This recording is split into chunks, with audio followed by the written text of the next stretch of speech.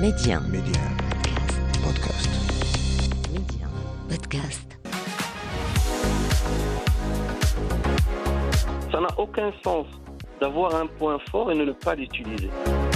À vrai dire, j'étais dans un quartier populaire, cité à Cobre-Monsoir, Rabat, c'est connu. On était plus sur le gain de la vie. Ce qui comptait, c'est d'être salarié quelque part. On est là au service de notre pays et de notre roi. Derrière chaque choix de carrière se cache une personne avec une vision et derrière cette personne se cache une histoire. On vous la raconte. Média 1, Karima, Job Story. Mon invité aujourd'hui, c'est Driss el Kaissi, diplomate au Ministère des Affaires Étrangères, ancien consul général du Maroc à Strasbourg. Driss el Kaissi, bonjour et merci d'être avec nous aujourd'hui. Bonjour madame, c'est un plaisir d'échanger avec vous. Tout le plaisir est pour moi. Driss, quand on dit diplomate, consul général, ce sont les genres de carrières qui peuvent parfois intimider et on ne connaît pas forcément l'histoire derrière. On fait donc un petit bond dans le passé pour démarrer. Est-ce que la carrière que vous avez aujourd'hui était étudiée ou était-ce le fruit d'un pur hasard au fur et à mesure des années ? Oui, c'est vrai. Effectivement, moi, au début, je n'étais pas cadre aux Affaires étrangères. J'étais un adjoint technique au Ministère de la Poste et Télécommunications d'alors, l'Office des télécommunications. C'était juste la diplomatie, c'est elle qui m'a choisi. Donc, lors d'une petite réception, j'avais rencontré quelqu'un de la famille qui était justement diplomate. Il m'en a parlé. Et il m'a dit qu'il y avait un concours, est-ce que tu es intéressé ? Je me suis dit, pourquoi pas ? Donc, j'ai passé le concours et ça a été, j'ai pu réussir et ça a été le commencement.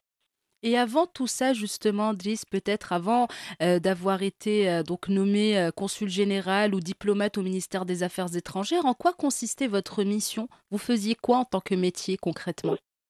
En tant que diplomate, généralement, c'est la défense des intérêts du Maroc à l'étranger, des intérêts qui peuvent être économiques, politiques, socio-économiques, culturels. Donc c'est un peu ça, dans ce cadre dans lequel on travaille, dans nos ambassades à l'étranger. Donc moi, j'avais servi mon pays respectivement en Thaïlande, à l'ambassade du Maroc en Thaïlande, durant une période qui s'est élargie entre 1995 et 2001. Après, généralement, on revient au Maroc pour 2 ans et on repart à un autre poste. Donc, j'ai pu servir mon pays encore une fois à notre ambassade à Moscou, à Budapest en Hongrie et avant Strasbourg, c'était Bruxelles, la mission permanente du Maroc auprès de l'Union européenne, avant d'être nommé à Strasbourg en tant que consul général. Et est-ce que justement, avoir été nommé en tant que consul général, c'était pour vous, je sais pas, une consécration ? Est-ce que ça vous a marqué ? Comment ça s'est passé ? Qu'est-ce que vous avez ressenti à ce moment-là ? À vrai dire, il faut préciser aussi que le consulat à Strasbourg, il est un peu particulier. C'est pas un consulat comme les autres. D'accord. Parce que Strasbourg, c'est une ville européenne. Donc, il y a le siège du Conseil de l'Europe, qui est composé de plus de 46 pays européens. Et le Maroc, il a une relation privilégiée avec ce Conseil. On est partenaire pour la démocratie avec l'Assemblée parlementaire et le Congrès des collectivités locales. En plus, Strasbourg, il y a le siège du Parlement européen qui vient se réunir en plénière une semaine chaque mois. D'accord. Donc, à ce titre, puisque je servais à la mission permanente du Maroc auprès de l'Union européenne, et je suis en relation avec tout ce qui a trait à l'Europe. C'est pour ça qu'on m'a nommé à Strasbourg. Strasbourg, en même temps, elle est consulat, donc il y a la fonction consulaire sur laquelle on peut en parler. Et poste à responsabilité, Driss, comment est-ce qu'on gère au quotidien ? À quoi ressemble une journée dans votre vie professionnelle ? Le consulat, ça peut être du consulaire, du social, de l'économique au politique. Donc, ça dépend. en fonction des rendez-vous d'un programme. Tu peux rencontrer, disons, à 10 heures, l'ambassadeur de la Suisse auprès du Conseil de l'Europe, parler avec lui sur les droits de l'homme, sur ce que fait le Maroc en matière de démocratie et autres. Et Mhm. à 11 heures, tu as rendez-vous avec un citoyen marocain ou un citoyen qui vient se plaindre d'une affaire qui n'arrive pas donc à réaliser au Maroc Mhm. avec le ministère de la Justice ou autre. Donc ça dépend. Mais ça reste que c'est du diplomatique, du consulaire et du socio-économique tous les jours, hein. C'est un peu de tout. Donc, une journée ne ressemble pas forcément à une autre. Il y a toujours du nouveau. Certainement, Mm. sachant que le consulat, il y a un volet administratif qui comporte tout ce qui a trait au passeport, l'état civil, carte nationale. Mais moi, durant mon séjour à Strasbourg, j'ai essayé un peu de me soulager de tout ce qui est administratif en déléguant plus de pouvoir à mes collègues Mhm. pour se concentrer sur autre chose, sachant que la communauté marocaine, il faut dire que ce n'est plus cette communauté des années 60 et 70. C'est Elle a vrai. complètement changé. Mhm. Il y a plein de compétences, il y a de la jeunesse, donc il y a de nouveaux besoins qui sont apparus et qui sont identifiés et pour lesquels il faut répondre au jour le jour. Et si on devait revenir un petit peu à plusieurs années en arrière, quand vous étiez enfant, c'était quoi votre rêve professionnel? Vous vouliez être quoi? Bah, à vrai dire, j'étais dans un quartier populaire, cité Yacoub Mansour Rabat, c'est connu. Mhm. On était Bien plus sûr. sur le gain de la vie. Ce Mhm. qui comptait, c'est d'être salarié quelque part mais il faut dire qu'avec le temps, le fait que j'ai pu, après le bac, poursuivre mes études économiques, Mhm. je me suis plus intéressé à tout ce qui est économique. D'ailleurs, même dans les ambassades où j'ai servi avant Bruxelles, Mhm. j'étais conseiller économique de l'ambassade. Et votre famille dans tout ça, votre entourage, est-ce qu'il y a eu le soutien tout au long? Parce qu'on Il sait faut dire généralement quand on a des carrières, voilà, un peu à responsabilité et cetera, c'est un petit peu dur de faire la part des choses entre le personnel, le professionnel et cetera. Dans votre cas, comment ça s'est passé sur ce niveau? Il faut dire que l'inconvénient principal dans la vie d'un diplomate, c'est l'instabilité. Donc, tu es tout le temps Mmh, en déménagement. En 2 ans, 3 ans, tu c'est déménages, vrai. un vrai déménagement, Mmh. véritablement. Donc, les enfants, alhamdoulilah, j'ai trouvé dans mon épouse plein soutien. D'ailleurs, il faut le dire, et on ne pouvait pas vraiment faire autrement pour pouvoir aller de l'avant. Mmh. Elle a même décidé à un certain moment de mettre son travail de côté, demander à disponibilité Mmh. pour pouvoir justement éduquer les enfants, surtout quand ils étaient très très petits. Et quand on est à l'étranger, sans elle, je ne pourrais rien faire, moi, seul, hein. Parce que Mmh. moi, je suis toute la journée pris dans mes activités C'est vrai. diplomatiques. Et la famille, c'est elle, les enfants, les amener à l'école.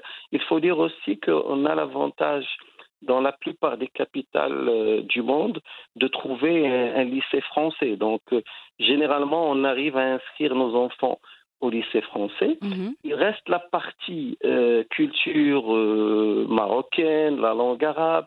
C'était encore mon épouse qui apprenait aux enfants à la maison, Mmh. donc à parler déjà, à écrire et lire l'arabe classique, et bien sûr le côté religieux. Bah, c'est tout à son honneur. On la salue, d'ailleurs. Merci, merci. Elle le mérite amplement Ah et oui, je bien lui dois sûr. beaucoup. Bien sûr.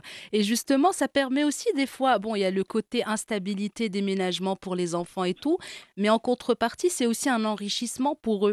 Apprendre de nouvelles cultures, découvrir de nouvelles traditions, etc., ça enrichit leur personnalité sur le long terme. Donc au final, ça va. Il y a du bon et du mauvais.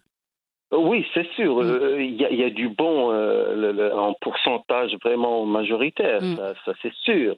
Mais ça reste que les enfants aussi, ils deviennent plus exigeants. C'est C'est vrai. pas comme notre ère. C'est Parce vrai. qu'ils vivent, surtout quand tu es dans des postes où il y a vraiment des grands pays, des grandes Hmm. nations, ils vivent dans un certain rythme et comme j'ai dit, ils veulent le garder Hmm. et tu n'as pas vraiment le choix, hein. Et bien sûr, hein, finalement, des fois, c'est eux qui décident, hein, qu'on le veuille ou non. C'est ça à la fin, oui, oui, oui. Et justement, Driss el Kaissi, si vous deviez peut-être partager avec nous le moment phare de votre carrière, le plus beau souvenir, ça serait quoi? À vrai dire, j'ai passé, comme j'ai dit, 4 postes consulaires. Mhm. Il y a des moments vraiment décisifs dans la vie. À chaque poste, il y a vraiment quelque chose qui reste gravé dans la mémoire. La Thaïlande, c'est la vie, c'est un autre monde. Mais il y a aussi, je ne savais pas avant, il y a une communauté musulmane assez importante en Thaïlande. Hmm. Il y avait toujours des amitiés avec des musulmans thaïlandais qui se sont maintenus même jusqu'à présent. C'est très bien. La Russie, c'est une grande nation, donc comme j'ai dit, c'est un pays de membres permanents du Conseil de sécurité. Mhm. On a beaucoup appris dans nos relations avec ce pays. La Hongrie aussi, c'est différent, c'est l'Europe de l'Est, c'est caractéristique. Donc à chaque station, il faut dire qu'il y a plein de choses. Mais je dois dire que mon dernier service à Strasbourg Mhm. était vraiment le plus particulier parce que la communauté marocaine, les compétences marocaines, c'est très très important d'échanger avec eux Bien sûr. et j'ai senti donc leur attachement et leur vrai amour à leur pays et à leur roi. Et ça n'a pas de prix. Bien sûr, bien sûr. Et sur une note peut-être moins positive cette fois, votre pire souvenir pro? Bah, il faut dire qu'au niveau de Bruxelles, surtout, nos relations avec l'Union européenne, c'est un groupement et qui n'est pas constitué. C'est pas un État en tant que tel. Mmh. Et il évolue rapidement, il change rapidement. Et parfois, il y a beaucoup d'institutions. Donc, il y a la Commission européenne, le Conseil de l'Europe, il y a le Parlement. Mais il faut dire aussi qu'on a eu des gros problèmes avec la Cour de l'Union européenne sur la question qui nous est la plus chère, la question de l'intégrité territoriale. Mmh. Donc c'était un très mauvais souvenir d'avoir une décision du tribunal de la Cour en 2015. C'était vraiment le plus mauvais souvenir qui annulait les accords qu'on a eus avec l'UE. Donc il fallait faire un effort vraiment exceptionnel de la part du Maroc, de Mmh. toutes les sensibilités marocaines. Et on est arrivé donc en 2018 à rétablir donc ces accords et à intégrer notre Sahara dans les accords. Et ça, c'était une excellente nouvelle. Oui, c'est Bien vrai, à sûr. la fin, après Ouais. un grand Mmh. effort. Et est-ce qu'actuellement, on peut dire que vous êtes là où vous êtes censé être sur le plan pro, c'est-à-dire aucun regret? Si c'était à refaire, vous referez les choses de la même façon? Oui, je crois que je resterai sur ce que j'ai fait parce que moi, ce que j'ai compris dans le job quel qu'il soit, Mmh. c'est pas quelque chose qui est stable, hein. C'est Et vrai. donc il faut essayer d'évoluer avec le poste. Mmh. Quand on parle de la diplomatie quand j'ai été donc embauché aux Affaires étrangères au 90, ce n'est Mmh. plus la diplomatie d'aujourd'hui. Donc tu es appelé toujours à te remettre en cause et à essayer de se former. Donc je dois dire que depuis lors, je n'ai jamais cessé d'étudier donc en parallèle. Donc j'étudie en parallèle et j'essaye d'être le plus performant possible dans mes fonctions. Et vous encouragez justement, vu que vous en parlez, l'apprentissage continu, le fait que l'être humain, peu importe ce qu'il exerce comme profession, devrait justement approfondir ses connaissances, même s'il a un métier ou une carrière, voilà, en parallèle, nourrir un peu son apprentissage régulièrement. Oui, oui, bien sûr, ça c'est sûr. Je vous donne juste un exemple. Mmh, allez-y. En matière diplomatique, durant les années 90, la société civile n'avait pas vraiment un très grand rôle au niveau des relations internationales. Mais maintenant, quand tu vois l'impact d'un simple rapport d'Amnesty ou des ONG ce qu'ils font dans la mer sur les questions des immigrés et leur impact, le lobbying au niveau du Parlement européen ou du Congrès américain, c'est surtout la société civile.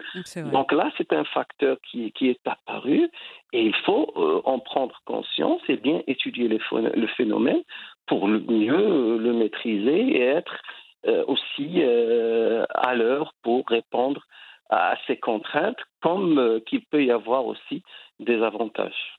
Tout à fait. Et dans la continuité, est-ce que vous avez un rêve professionnel, un objectif que vous voulez atteindre, quelque chose que vous n'avez toujours pas concrétisé jusque-là, mais que voilà, vous aimeriez peut-être concrétiser dans le futur proche ou lointain? Ça serait quoi? À vrai dire, nous, en matière diplomatique, même théoriquement, on considère le diplomate comme un soldat. Donc, un soldat qui est au service de son pays. C'est un peu difficile vraiment de se projeter sur des choses que tu peux vraiment maîtriser. On est là au service de notre pays et de notre roi. Maintenant, je dois dire que ma fonction de consul général m'a permis déjà de réaliser, pas vraiment un rêve, c'était juste la possibilité d'essayer d'appliquer ce que tu connais en matière de gestion. J'ai été donc un chef de poste, j'ai pu appliquer certaines choses que j'ai pu être formé sur. Par exemple, j'ai un master sur la gestion d'entreprise. Ça m'a servi dans ma fonction. Donc j'avais toujours ce rêve de concrétiser ma manière de voir les choses, ma manière de gérer, et j'ai pu le réaliser, à vrai dire, durant ces 3 ans en tant que consul.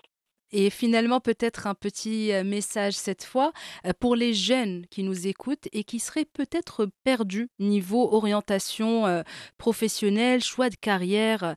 Voilà, question de les motiver ou de les inspirer, pourquoi pas, parce qu'on le sait maintenant, bon, c'est la rentrée. Il y a eu beaucoup de jeunes peut-être qui sont à la recherche d'un emploi, qui sont un petit peu perdus, qui ne savent pas vers quoi s'orienter, etc. Qu'est-ce que vous pouvez leur dire? Voilà, question de les inspirer, pourquoi pas. À vrai dire, durant mes 3 ans là, en tant que consul, l'axe de la jeunesse, il était toujours présent. Et j'avais des échanges réguliers avec les jeunes de toutes catégories, des sportifs, des chefs d'entreprise. Mais l'essentiel, c'est il faut essayer de déterminer des objectifs. Mais surtout, avant de préciser l'objectif, il faut voir un peu ces points forts, il faut essayer de les connaître, les points forts et les points faibles, et essayer de se baser sur ces points forts pour choisir le job ou la carrière. Comme ça, tu es performant. Je vous donne un exemple. Moi, je suis économiste.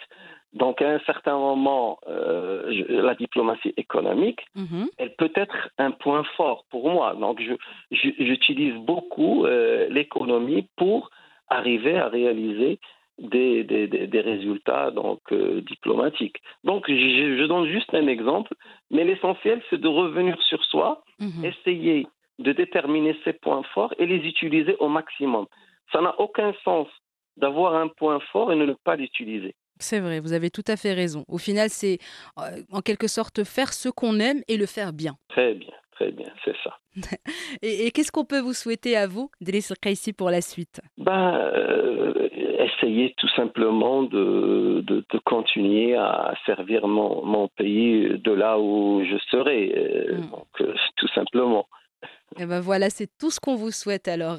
Driss el Kaissi, merci beaucoup d'avoir été avec moi aujourd'hui. C'est un plaisir d'échanger et puis beaucoup de belles choses pour l'avenir, Inch'Allah. Merci beaucoup.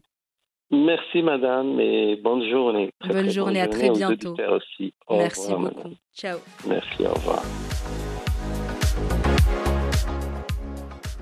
Merci d'avoir partagé vos histoires avec nous en toute intimité, des histoires qui marqueront certains et impacteront plusieurs. Job Story, c'est à retrouver en avant-première sur Média en podcast. Un petit abonnement pour la route pour ne plus rien manquer. Restez ouverts et surtout, restez curieux.